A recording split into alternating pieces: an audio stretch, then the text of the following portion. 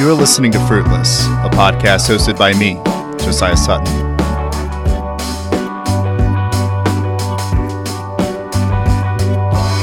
This is episode 7, The Culture War is a Spiritual Problem, featuring AJ.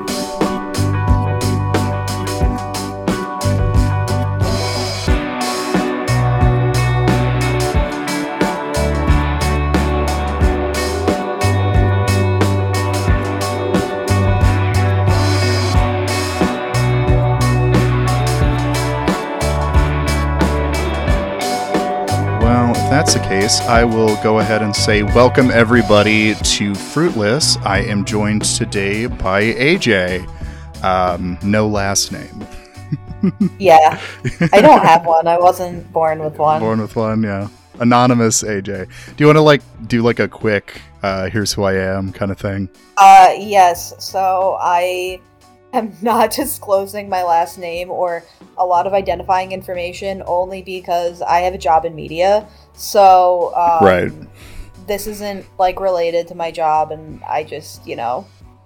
Not that we're, talking about anything that I think could, get me in trouble, but... No, yeah, this is a really controversial subject we're getting into here. Yeah, I just... You gotta stay paranoid. I got you. Yeah, so I asked you to come on to talk about just, the culture war in general, which I know is already a overdone topic as is, but you made an interesting comment, a back and forth we had on Twitter, where you had said the culture war does matter, but why it matters is it matters in a weird way because the battle that the LGBTQ rights had done was not legal. It was primarily through cultural, and so now you have I think the quote was that you don't have any legal protection, but somebody can see an Oreo ad with a gay guy on it and decide to do a hate crime. Oh, yes. I mean,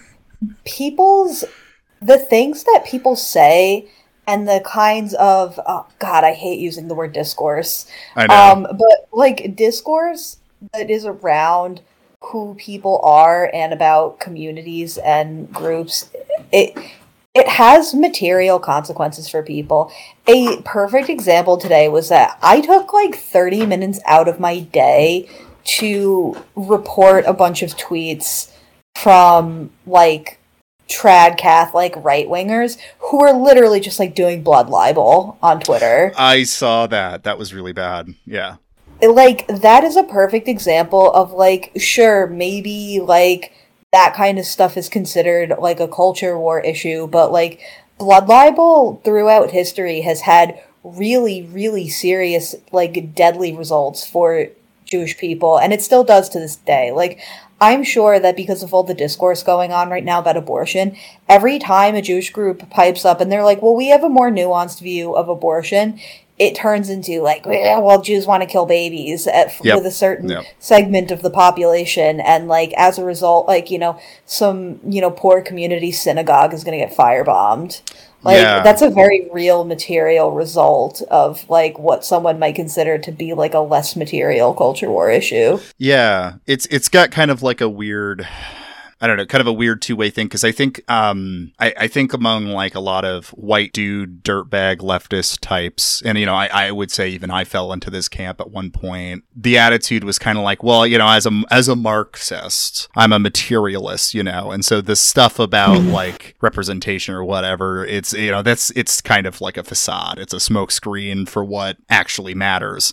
However, on the flip side, you do see a correlation of hateful depictions of trans people and then murder rates, and that's a real material thing, and so it matters. But where is that middle ground line between just falling for kind of liberal talking points of considering it a victory because there's a gay character in a Disney movie, a nice scene that can be removed for the Chinese market, or being this is the most important thing ever, versus completely disregarding this entirely? Well, you know what? I think that, I don't know if this is the right way to word this or if I sound like a fucking idiot, but there is almost there's the culture, the dominant culture, in like a sociological sense of how people relate to one another, and then there is pop culture.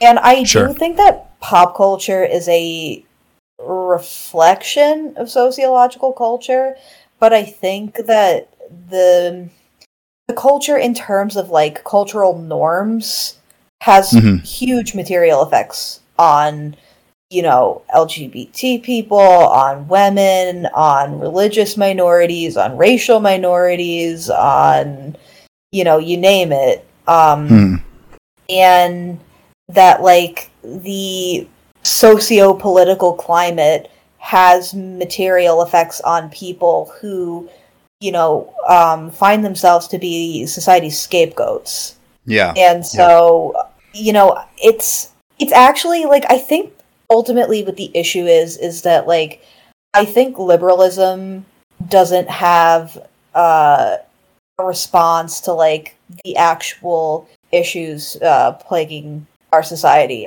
And I actually, like, you know, if you really ask me for a hot take, I think that America has a spiritual problem. Do you have a more to say on that specifically? I mean, I think that you know, for things with like culture war issues, the reason why people talk about media so much is because like pop culture has become like one of the big dominating forces in their life. Like, instead of like entertainment has become way too important to people. They're too important. They're too obsessed with being entertained at all times. And like movies and TV shows and like shit that they read and watch on the internet and all of the consume. Like, the reason why I think it's a spiritual problem is that, like, not that I think that, you know, everyone needs to run to their like nearest house of worship, but I mean, Jesus fucking Christ, you can't find like anything else to do but like talk about the latest Netflix series and like, you know, it just, to me, is that it does feel like, you know, that response where it's like, well, like, you know, we can just like keep investing all of this energy like into pop culture. Like, why? Like, don't you have anything else going on in your life? Like, isn't there anything else you care about? Yeah. Like, particularly, I see the way that like conservatives are affected by the culture war, and what makes me sad is, like, you know, my parents are very conservative, and I think that my dad gets sucked into this like culture war shit where he lets like Ben Shapiro and Fox News like make him insane all day. And it's interesting because like when I think about like his view of the world, is that like I think that my dad has always needed to like escape into media. Like, you know, when he talks about his childhood, he talks about like watching a lot of TV, and he's like really into like John Wayne movies, and like, you know, his sense of like patriotism and like what America is and like all of these like things that he views as like good and positive come from like fucking media that's like in the 60s and 70s, and like now everything has changed on him, and like sometimes I want to look at him and be like, Dad, like, you watch too much TV, like that's your problem, like you're obsessed with what's on television, like why are you upset over an advertisement? The advertisement's purpose is to sell people things. Like, why are you offended by it? Yeah. It's an ad. Yeah. Well, and maybe there's something to that. I think the kind of spiritual deprivation that people seek escapism in media to some extent. And so for a conservative homophobic guy, the presence of a gay person in his media is almost an invasion of his form of escape, you know? Yeah. Is kind of what I'm gathering from kind of your stance there, because like, yeah, if you have no sense of the transcendent and the transcendent becomes what you consume, and then what you consume starts getting filled with things that make you uncomfortable. Not to get all galaxy brain, but like, people are not involved in like their immediate communities enough. No. They're Not not at all. present in their lives. And, you know, I don't want to be a hypocrite. I am very guilty of this too. My Same. fiance gets mad at me all the time because I'm like looking at my phone way too much. Same. Like Same. instead of like being in the room with her and like talking to her, like I am very often distracted by inconsequential bullshit. And I am, you know, humble enough to admit that like she's right. Like I'm not present in my daily life, and I think that like almost nobody is. Like who is actually like practicing like sincere mindfulness? They're certainly not on twitterfucking.com. No. Like nobody on Twitter has ever even considered practicing mindfulness and like being present in the moment. Right. Yeah. Yeah, absolutely.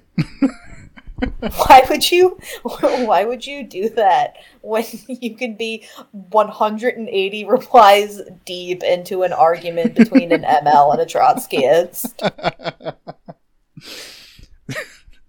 Yeah, but you know, but you're right to point that out. I think what's scary is that the problems that this produces isn't just not being mindful in your life, which is enough of a problem.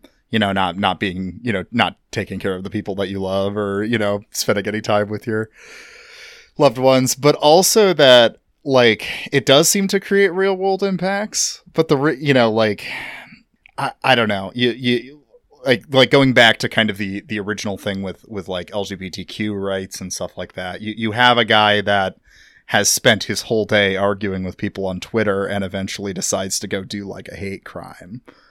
You know, like it does seem to like have a connection. I don't know. And so, yeah, I think you're right to see it as like symptomatic of kind of a spiritual crisis culturally. One of, actually, you know, as brainwormed as people think this is, I think that one thing that is actually helping people is that, like, for people who are chronically online and alienated from people in their lives, I think that they're finding community on Twitter, and sometimes that can be really, really bad, but I also think that it can be good. It can be good, like, yeah. I think that, like, you know, I feel like I've developed many positive relationships on Twitter. I met my fiance on Twitter, and that's the best thing that's ever happened to me. But, you know, at the same time, like the pro-life lady who was that she had like fetus parts in her cooler, like that's the other end of the spectrum, is that like she was also involved in an online community. And then we all had to sit down and have a powwow about like how this person online who we've interacted with before has done something unbelievable. I'm so glad I took a break from Twitter for Lent, and I was so glad that I was off Twitter for that when that happened, because it was just tense enough. Arguments broke out on like Discord servers I was in. But so okay, for those listening who aren't who aren't terminally online and talking to like the weirdest, most fucked up people on there. This did make national news, so you might have known the story, but not known that, like, I mean, kind of the circles of Twitter that AJ and I both are on was adjacent to this person, and so we got to watch this just spiral.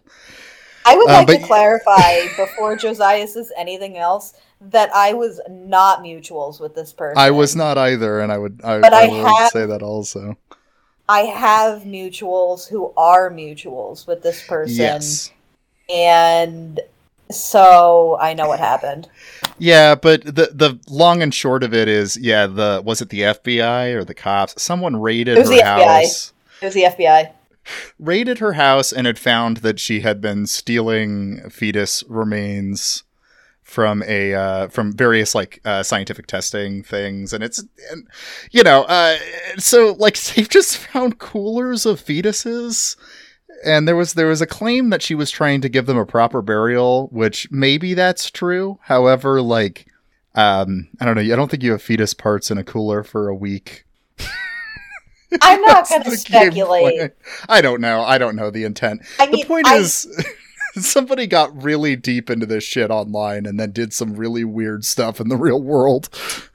I have a small, locked, very exclusive Twitter alt that, like, I only talked to a couple of people on it, including Josiah, and I was wildly speculating on there as to, like, what she was actually doing with these parts.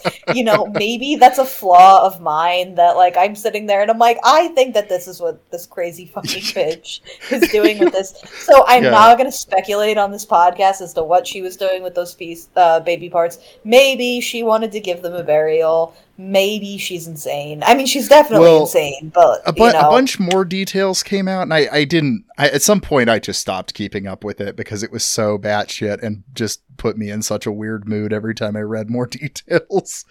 But yeah, because by the end it sounded like they hinted at this had been happening for a few years, and they had like a lot of fetuses. And oh boy, they were trying to build up so I don't know if you caught detail. Speaking of the culture war having material consequences. Yes.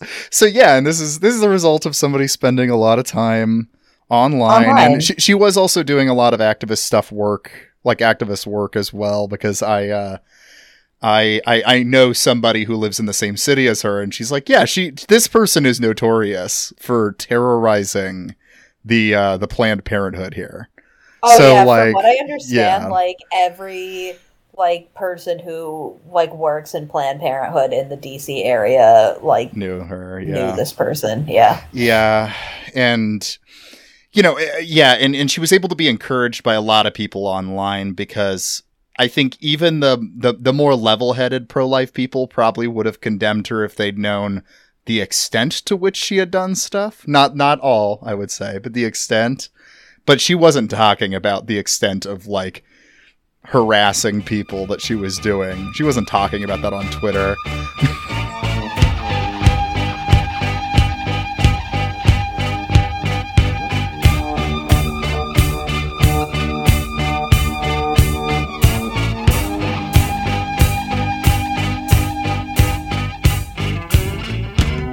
So, I actually think that there's multiple culture wars going on. Okay, I think that there is, the people who are offline that are engaged in, the broader culture war that leaks out to, legacy TV media and things like that. And then there's, much nicher, online culture war shit, which is completely fucking incomprehensible to anyone who's not online. Like I said, my dad's really mad about, a lot of really stupid culture war shit, but my dad is completely offline. He has no Facebook, no social media whatsoever. He kind of gets brainwormed on, YouTube, but, whatever.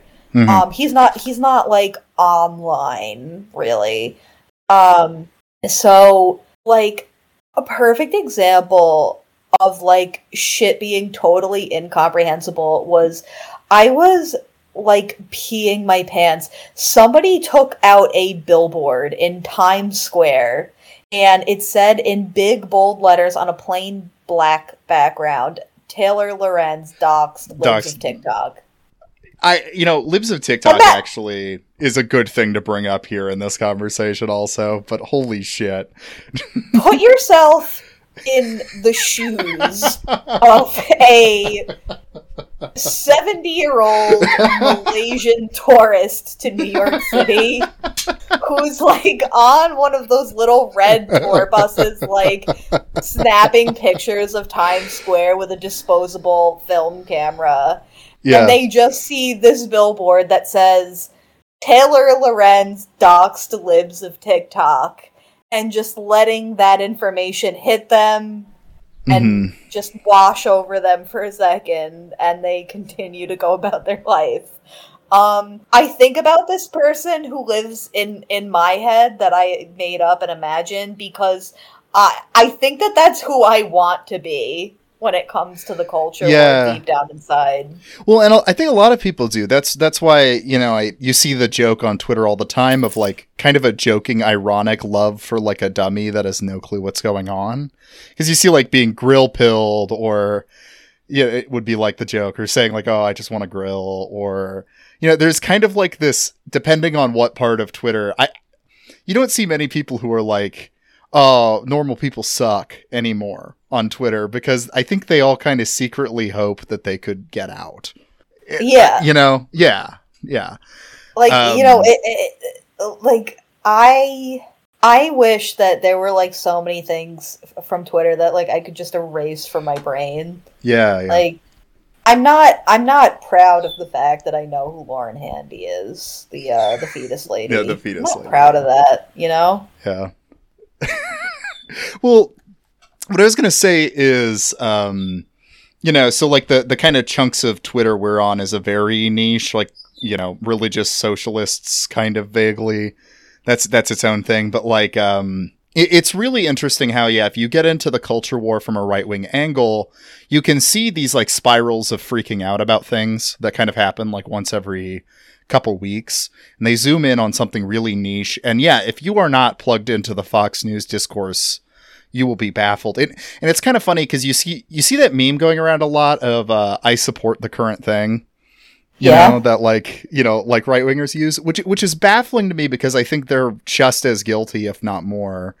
And then their examples of supporting the current thing is like caring about Ukraine or abortion, which to me feels much more substantial than, you know, getting mad at a journalist who reported on a Twitter account. But yeah, no, it's like, I always find that accusation hilarious, because it seems like conservatives have completely lost their fucking marbles. Like, they care about shit that is completely inscrutable and makes no sense to anyone else. yeah, Like, I'm sorry, but like, if you care about libs of TikTok being doxxed, like, no one has ever needed to touch grass more. yeah. You know, if you care about, you know, again, like somebody who filed an LLC because their Twitter account was so big, so this was public Googleable information, and a journalist putting that in a piece, like, what are you doing? But Libs of TikTok has a real grip on the culture war, because, you know, the TikToks that they would dig up and then, you know, cause a whole freak out would go on to Tucker Carlson, and Tucker Carlson would get mad at like a 14-year-old that identifies as wolf gender for a week or something like that. Yeah, and it's also not just him. Like, the entire right-wing media ecosphere is completely built upon just like looking at the most brainworm shit online and like showing it to some like furious 80-year-old man and being like, this is what kids today are doing.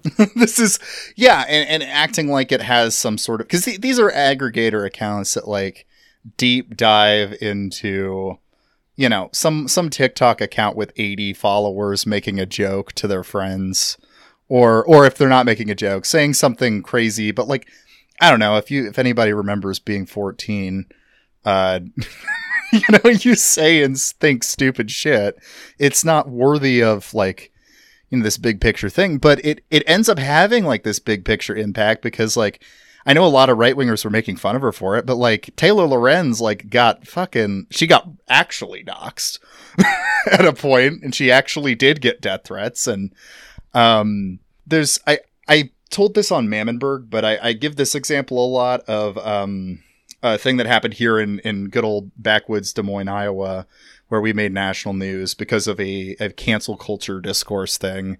There's this guy, Carson King, who held up a sign at like a football game or something that said, you know, had his Venmo on it and said like, Venmo me to give me beer money.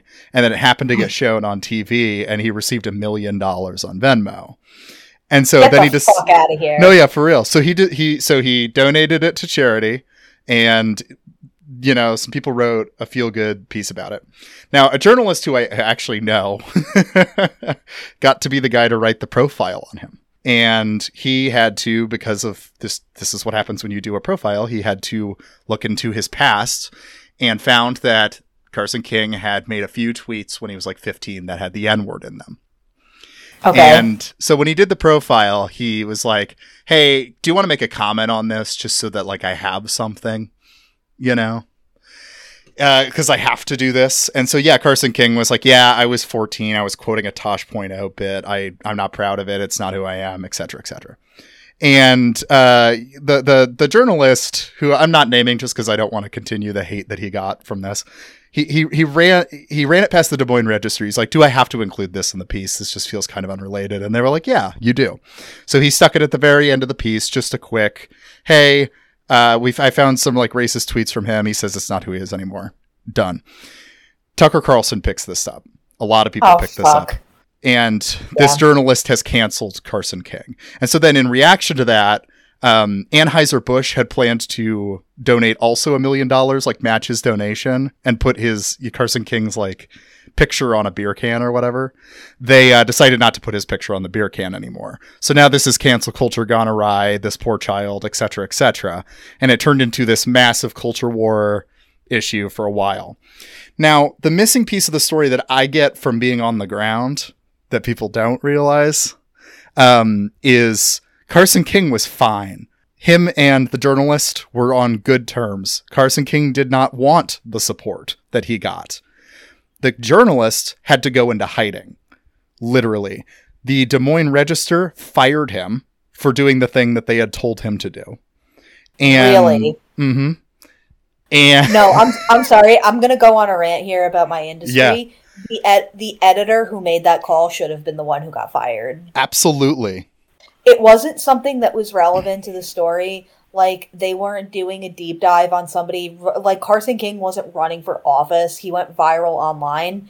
Like, leave it out. How old was he at the time when the profile was written? He was 15 like 20, when he made the tweets.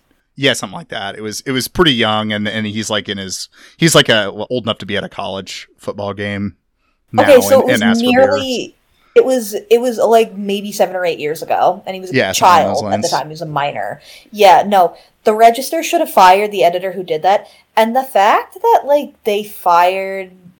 Oh, wow, this is why people in media are unionizing like all over the place. Absolutely. Like, we're sick of being treated like this. It's fucked up. Yeah, no, and I mean, like, the Register, like, I had buddies that worked at coffee shops near the Register. They had to do active shooter drills because people were planning to, like, bomb or shoot up the Des Moines Register or threatening to. And the thing is, so, like, the thing about a lot of the cancel culture discourse for me, and a lot of culture war in general, is the more dangerous thing is the people freaking out about the cancel culture rather than the cancel culture. It seems like more often than not, that's the fucked up thing that starts to like spiral into a national crisis. And the Taylor Lorenz story is pretty similar to me, where she didn't, you know, like her story was just pretty straightforward. She didn't dox anybody. She reached out to people for statements and like did some decent journalism on it.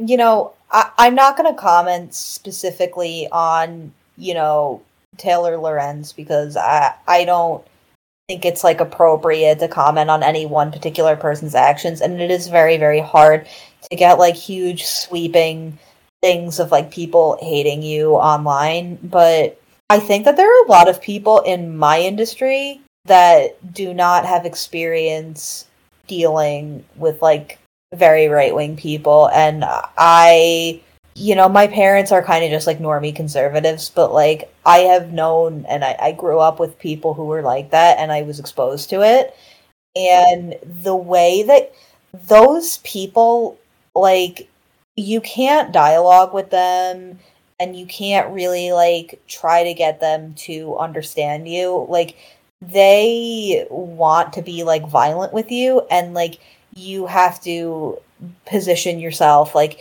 you have to go on the offense. Like, if Tucker Carlson blasted my face on television and was, like, talking about, like, what a fucking shitty woke lib I was, like, I would say that, like, I would call him, like, Julius Streicher, who was the, he ran, like, the propaganda rag, like, during Nazi Germany, and I would, like, send him, like, pig pooping on his own balls, and, like, tell him that he's a Humpty Dumpty-ass egg-shaped bitch, and that, like, he's a little fancy pants rich boy who, like, went to a private school and wears fruity little bow ties. Like, I would be...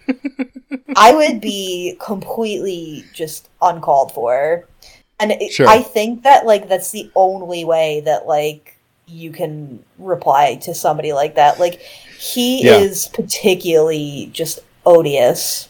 Oh yeah. Really, like, when I think of, like, all of the people within right-wing media, I don't know if it's just that he's, like, one of the most powerful voices, but, like, he is, like, the worst because, like, I'm actually not kidding when I compare him to, like, Julius Streicher, because I do think that, like, he selects, like, random victims of minority groups to highlight on his show, and then, like, mobs of angry people go and attack them. And he does it because it has made Fox News very, very wealthy, despite the fact that, you know, his advertisers flee left and right because, like, oh my god, he is so close to saying who he really thinks the globalists are on TV. Like, I can tell that, like, he has, like, guests that are like, you know, the same group of people work in government and media and for the big banks, and, you know, we just have to be really careful about that one group of people. And, like, he's so close to saying it, but he knows that when he says it, that's it. The ad revenue's gone, and Like, he's already lost, like, all of his ad revenue, but, like, I think that would be the straw to get him kicked off of, like, Fox News, but they keep him because he makes them a shit ton of money. Yeah, He's just absolutely. he knows what he's doing, but he won't say the quiet part out loud. Yeah, yeah. Well, and no, I think your comparison is right because, like, I mean, Tucker Carlson with Christopher Rufo essentially created the critical race theory panic that we're watching right now, and that's having, like, a real, you know, getting back to kind of the materialism thing from, you know, we were talking about. I mean, that's having a real impact, like material impact. You see, like, fucking, you know, fucking parents everywhere are rushing school boards right now and trying to, I don't know, destroy people's lives. And the trans stuff, the grooming kind of topic, which is tied to the, you know, Libs of TikTok thing as well, accusations of grooming or whatever. You know, you're seeing this battleground happening in the school boards because of freakouts that people like Tucker Carlson have brought to the forefront. And yeah, it's having, like, real scary impact. I mean, I think the New York Post today reported one of the first firings of somebody in Texas for bringing up, you know, mentioning that she was pansexual. Yeah. Yeah.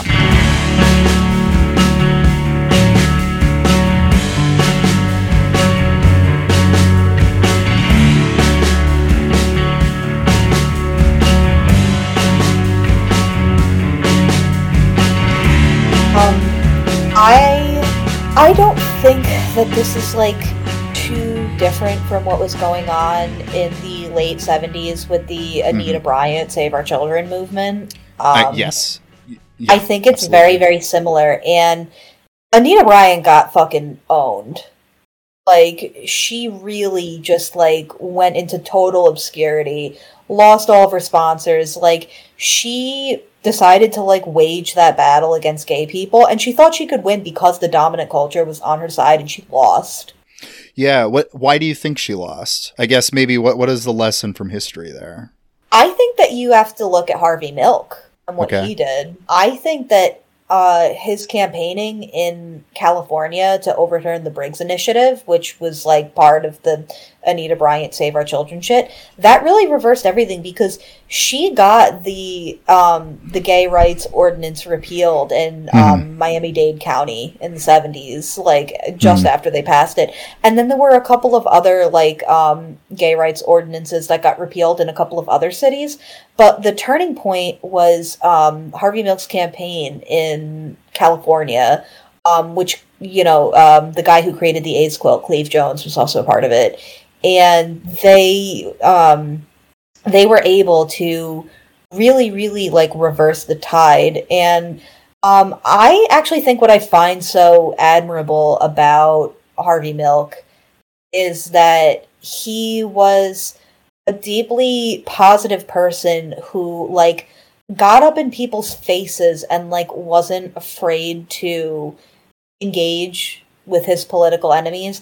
And he also showed solidarity with groups of people that other members of the gay community were very uncomfortable with. Like, Harvey Milk was able to create solidarity between the union truck drivers in California and the gay community because the truck drivers were on strike because of a contract issue with Anheuser-Busch, like, or it might have been Budweiser.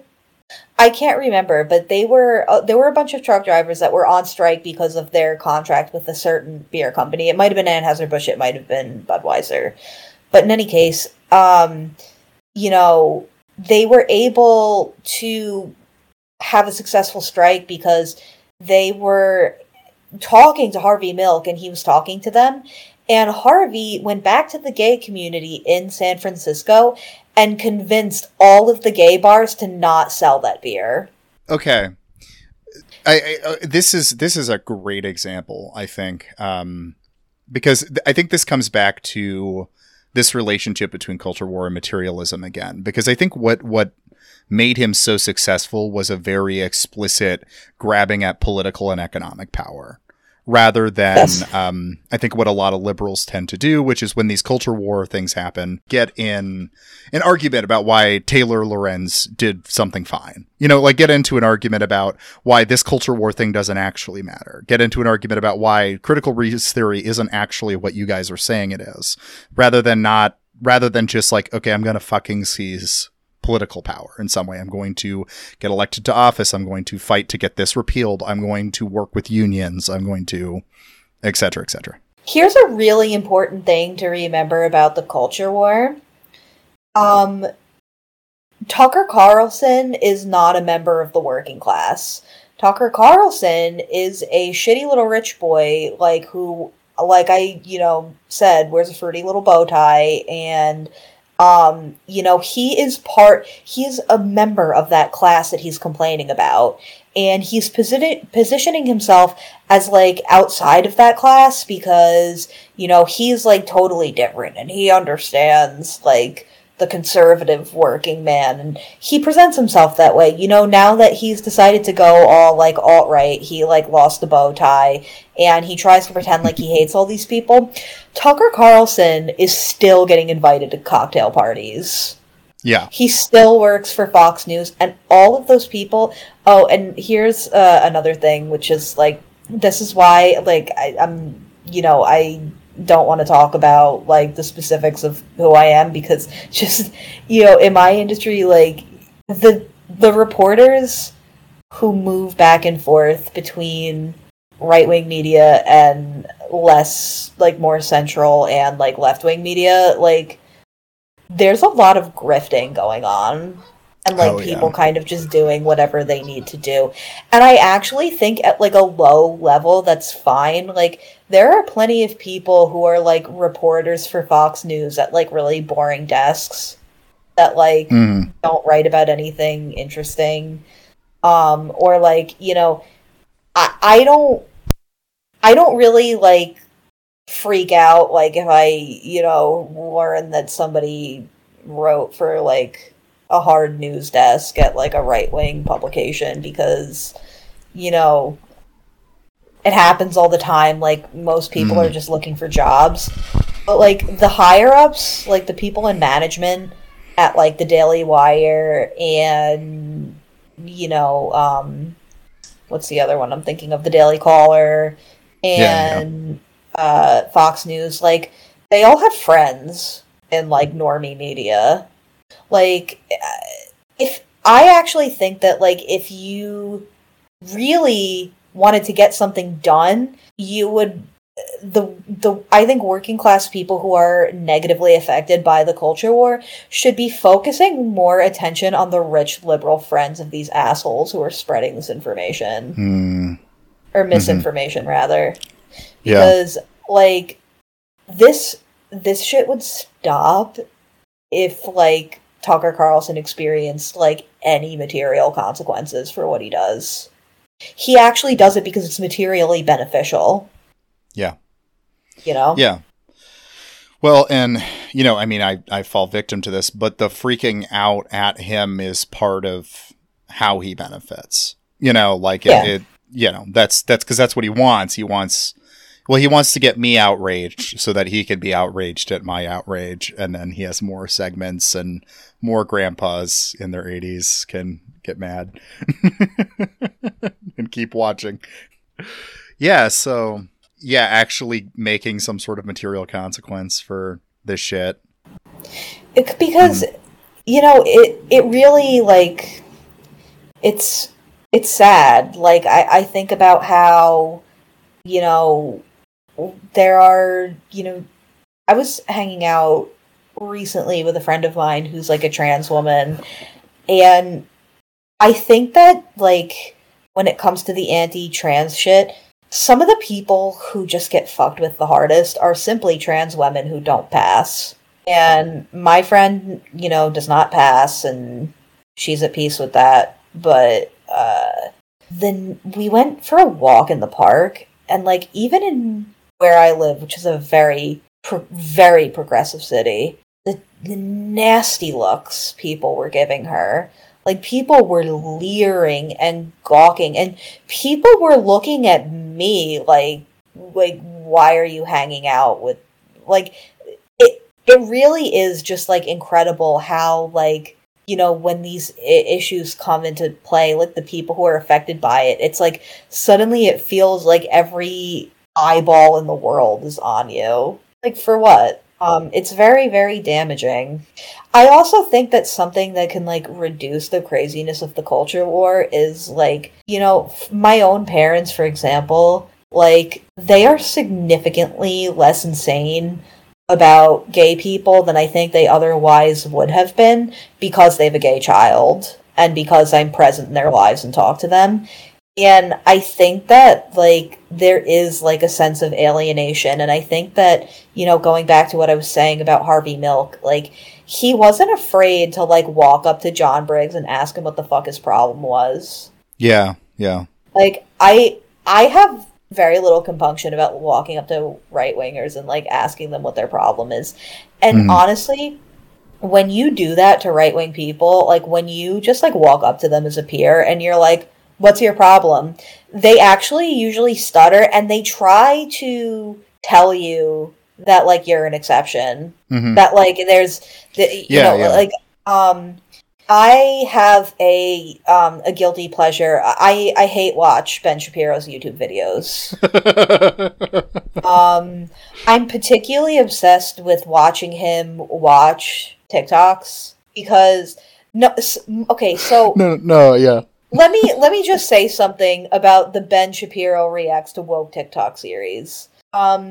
Most of the time, it's just a bummer to watch because, like, all he's doing is being mean to some, like, random trans person and misgendering them. Like, that's, like, maybe 60% of the segment. However, maybe, like, 20 to 30% of the time, he's like, this is what woke culture has led to.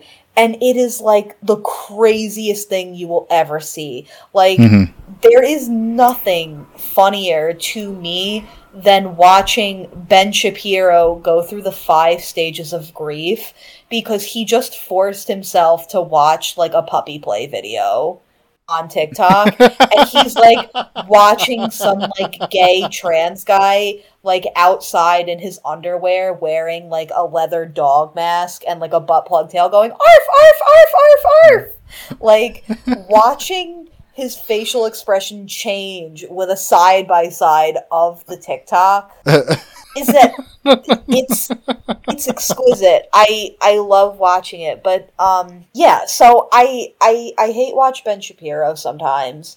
And I was watching one of his videos once, and a conservative gay man called him up and, like, asked him, like, why he has so much animosity, like, towards gay people.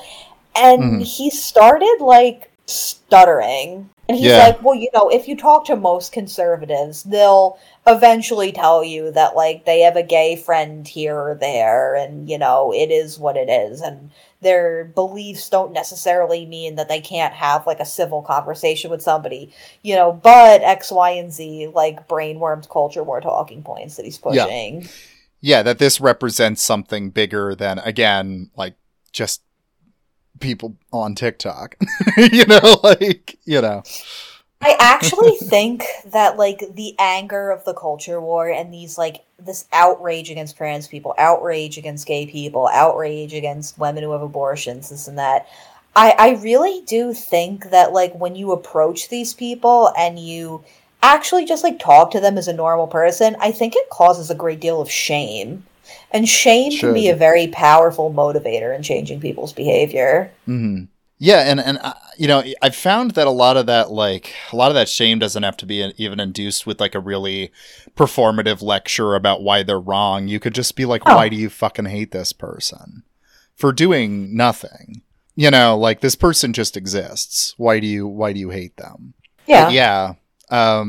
It has been really, really baffling. I know this has been the case forever, but the most recent iteration of it being, like, wokeism, supposedly, and trying to act like people being different than them is some sort of coherent ideology that is taking over the West in any really real sense, has been really baffling rationalization for things that make you uncomfortable online. Puppy play is a scourge that is taking over the culture and morals of the West.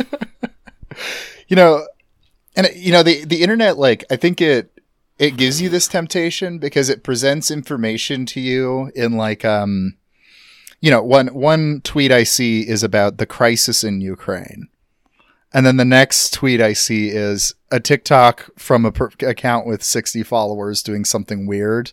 And those are then kind of treated with the same epistemic weight of, like, importance, because of just the way that happens, the way that data is organized.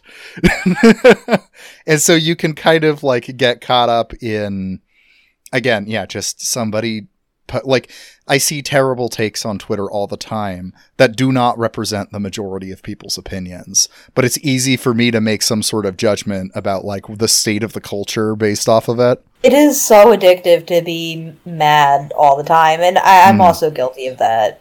Oh, yeah.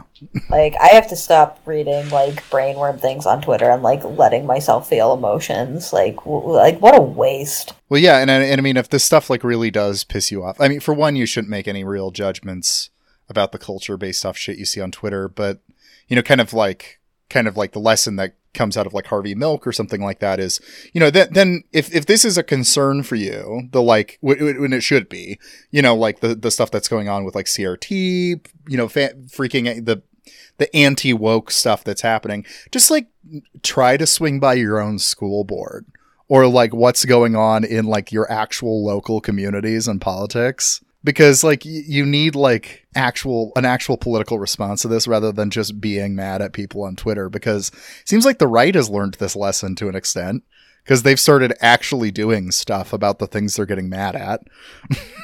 Oh, yeah. And it's scary. There are way, way more people who have no kids that are showing up to school board meetings. Mm-hmm. Like, I think that if you don't have a kid in the school district, you probably don't need to go to that meeting. Yeah, probably not. But if it's already happening, then might as well, I guess. I don't know. Just like, I don't know. I think there's something about just not there's a tendency among a lot of, I think, liberals and leftists to not pay attention to actual political power as it exists in their neighborhoods or whatever, and instead just, get mad online.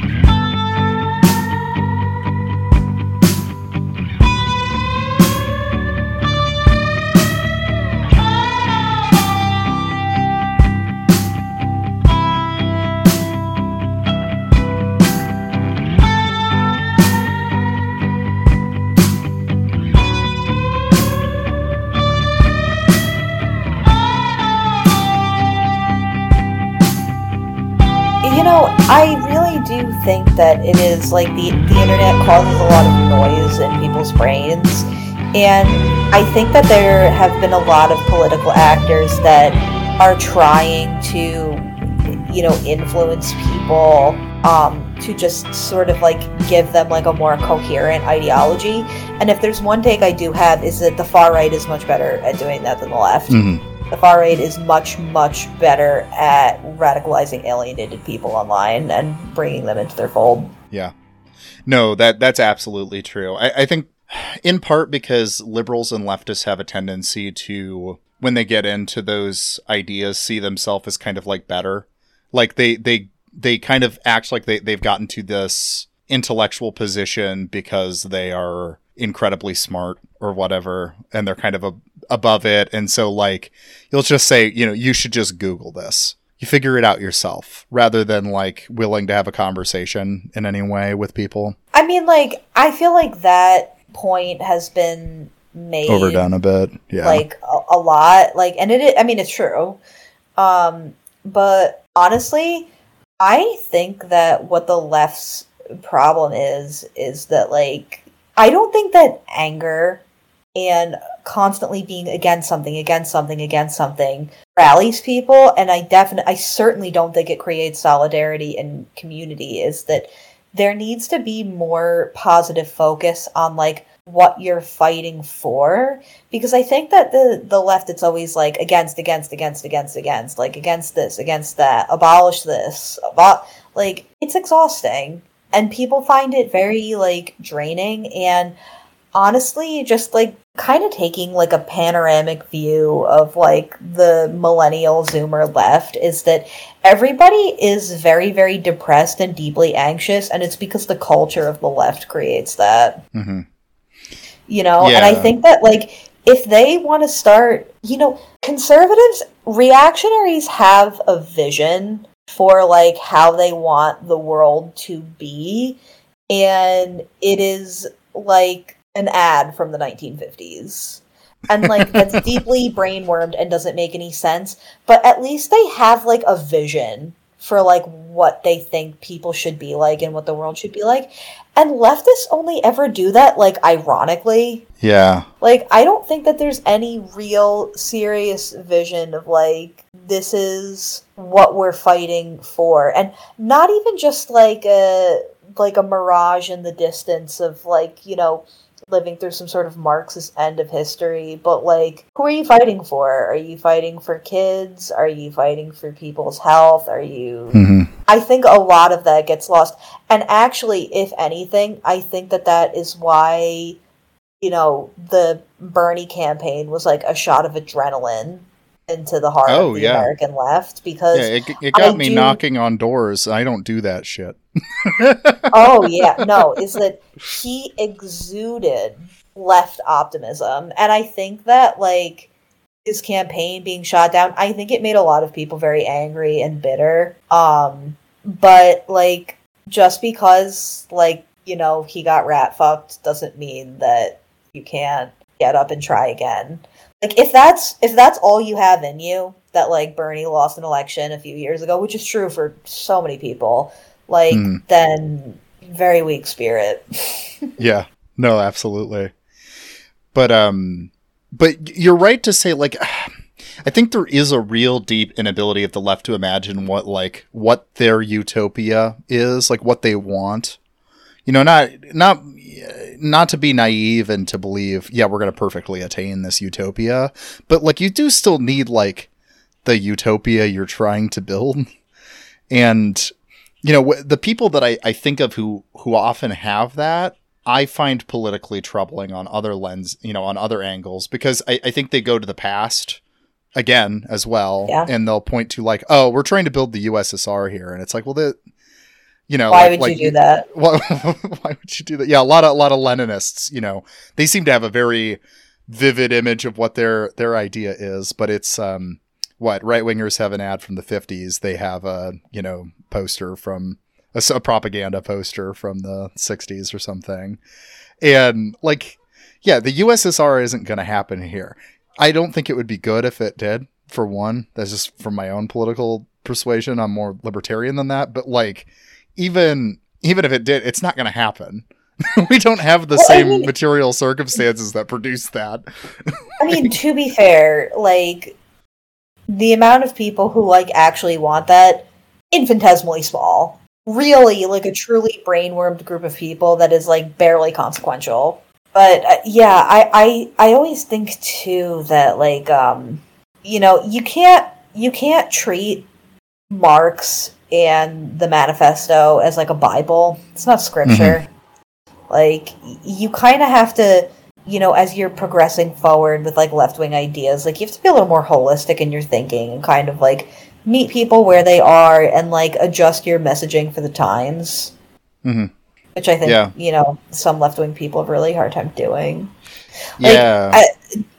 You shared a video of, like, some tanky shit where it was, like, words popping up on a screen in front of, like, a bunch of, like, vaporwave style pictures, and, like, the words were completely random, and I just want to say I was completely fucking smacked when I watched that video. I was so high, I was, like, no longer in my body.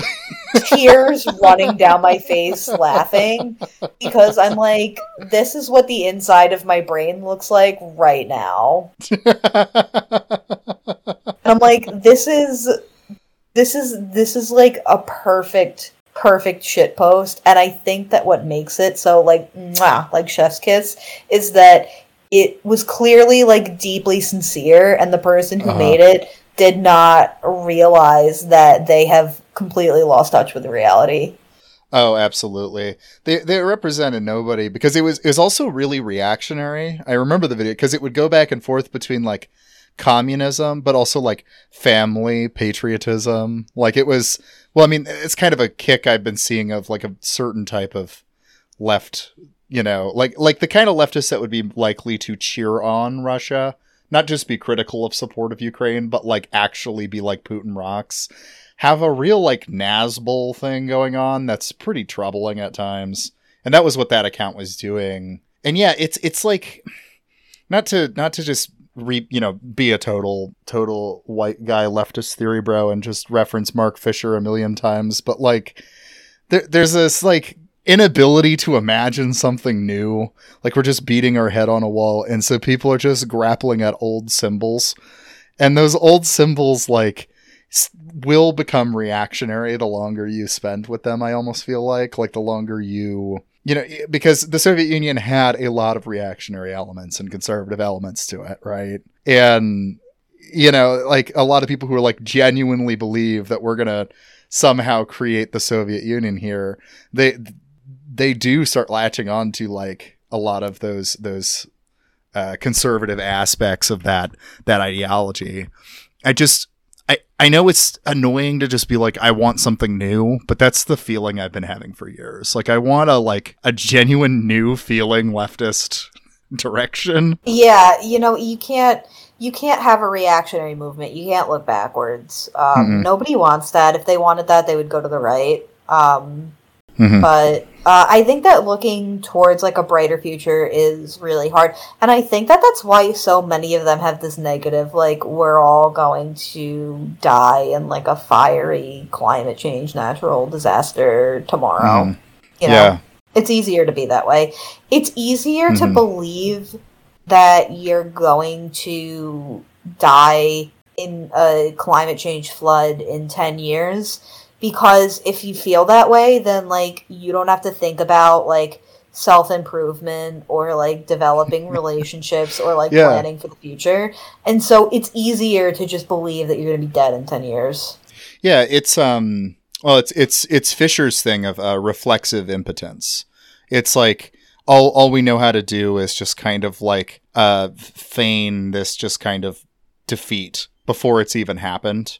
Like, man, there's a chapter in Capitalist Realism that's entitled "What if we held a protest but everybody showed up?" Because like, which felt like the protests that happened in 2020 over, like, Black Lives Matter stuff. That kind of felt like that for me, where I was shocked at how many people actually went out in the streets. It got crushed, But that was like one of the few moments of like political optimism I'd had in a long time, because I saw like people actually doing stuff. And I hope that the ramifications of those protests can kind of like live on, is just like actually realizing that there, I don't know, revolution, protests, whatever you want to call it, is kind of a creative endeavor. And the act of like getting out and organizing and stuff like that will help you begin to have an image of what you think the possible future is, I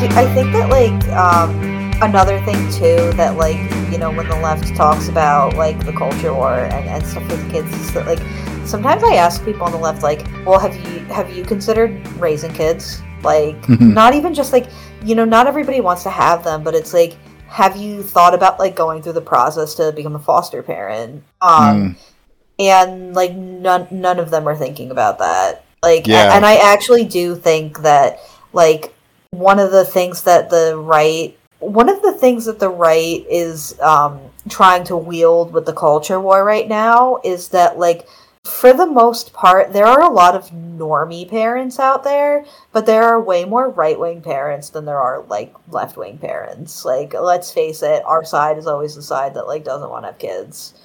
There are some there, though. I know some left-wing people that have kids, like, actually genuinely left-wing, but, like, I think that, like, where that, like, post-Zoomer generation is going to end up with all of this, like, culture war shit is that, like, it's a toss-up. They might end up really, really conservative like their parents. They might rebel against their parents and, like, be really left-wing.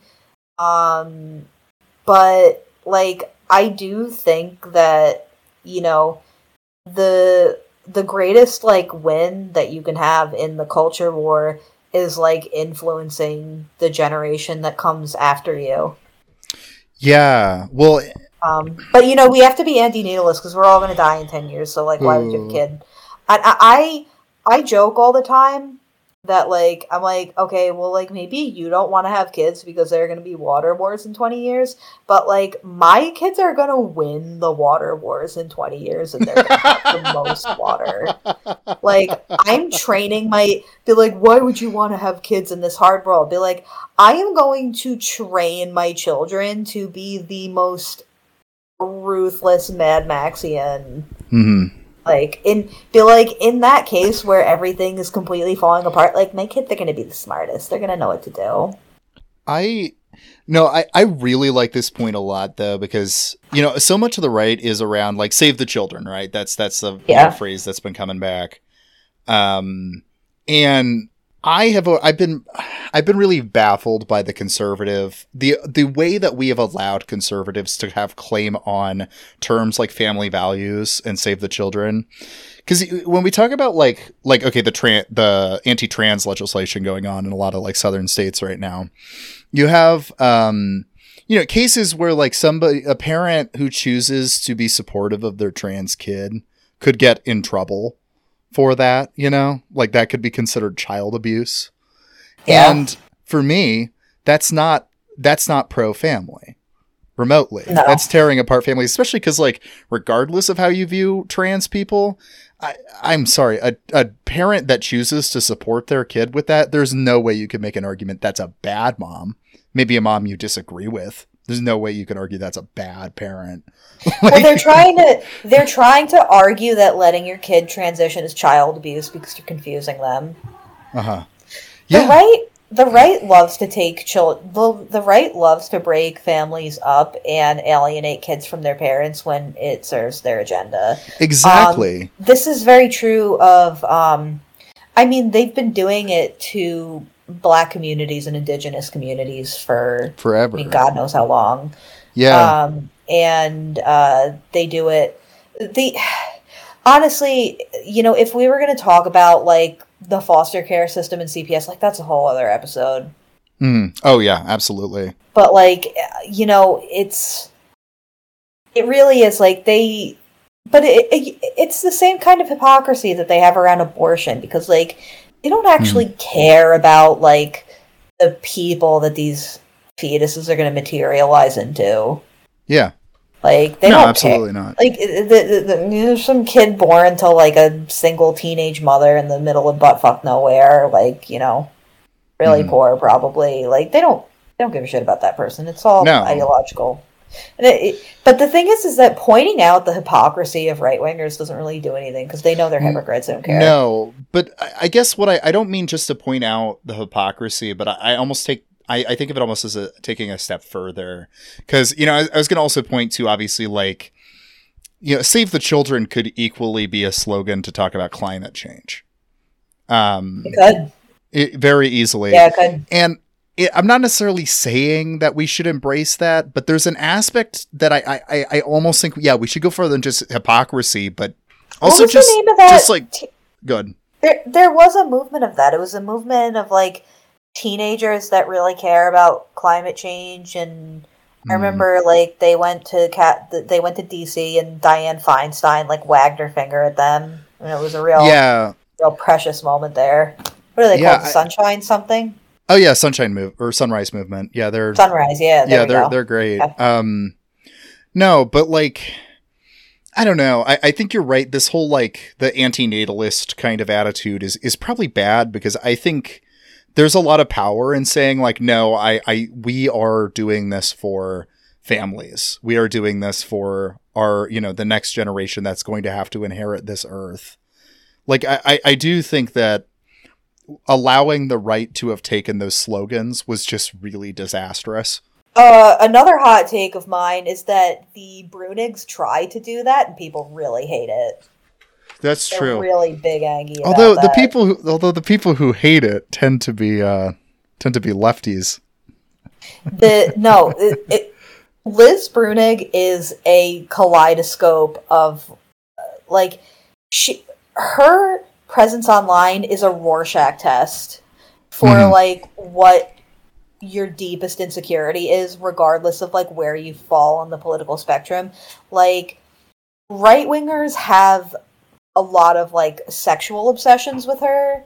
Oh, and the left does as well. Like when they keep trying to say that she's like a fashy mommy, that feels very psychosexual to me. Yeah. And then like liberal women really, really hate her, like blue check, like lib femmes, and they hate her, I think, because she represents everything that they think that they're supposed to be, because I think that a lot of them are actually very insecure in their choices, and that even though they try to claim that they're secure in their choices, I do think that there is a Liz Brunig-like figure that lives in their head rent-free at all times, and when they see a woman doing the things that deep down inside they believe they should be doing, it, like, makes them mad. Yeah, so, like, I do think that she produces a very, very wide array of mental illness, you know? And I think it comes... I really do think it's like a Rorschach test of, like, what's wrong with you. But, yeah, I think there's something to, I think, like, organizing around maybe concepts of, like, families and stuff. But, you know, kind of like you'd pointed out, I do think a lot of the left turns on that because of, I don't know, this, like, antinatalism thing that I think is fucking stupid. But... Well, my fiance believes that people who hate kids have something metaphysically wrong with them, which is, that's a very, I mean, that's certainly a hot take. I mean, fair enough.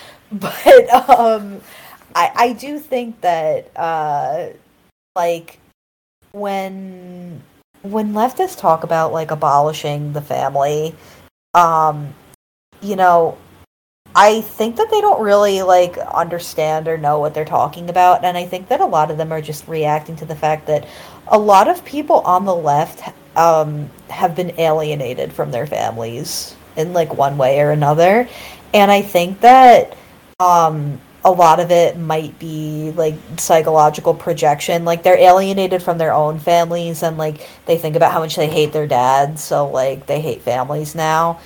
But I think that, it's when you're talking to people like that, a constructive way of moving forward is being like, okay, well, like, that's a you problem. Mm-hmm. And, like, Yeah. there are other, people who, don't want to die alone or live in a polycule. So I think we should probably move toward wrapping up here. But I do like the focus on treating children as kind of a central part of this culture war conversation. yes, children are ultimately the biggest losers in the culture war because each side of the culture war despises children. The right wing despises children and sees them as little more than like a tool to get what they want and to further the political project that they envision. And the left wing despises children because they view children as a scourge and a burden. And even though they don't want to use this word, they view them as like, you know, extra mouths to feed that don't work. Useless eaters, basically. And there is no one on either side of this dimension really that in my opinion really cares about kids like as a class.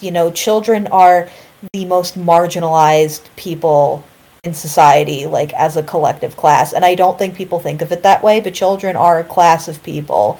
And they are completely, when they're at home, their parents are the authoritarian rule over everything that they do. And then, when they go to school, not to get all Foucault on people, but schools are a bit like a prison and, you're told what to do. So I think that these two domains where the left and right are fighting, the home and the school, neither one particularly has any love for children and wants to see children thrive and grow emotionally, spiritually, and physically. But that is ultimately who loses. And when it comes to the culture war, children are the group of people that are talked about the most, but they're also the group that are taken into consideration the least. Yeah. I think that's a really good statement to wrap up on. So I will say thank you everybody for listening to Fruitless, and thank you so much for joining me today, AJ. Have a good night, Josiah. You as well. Bye.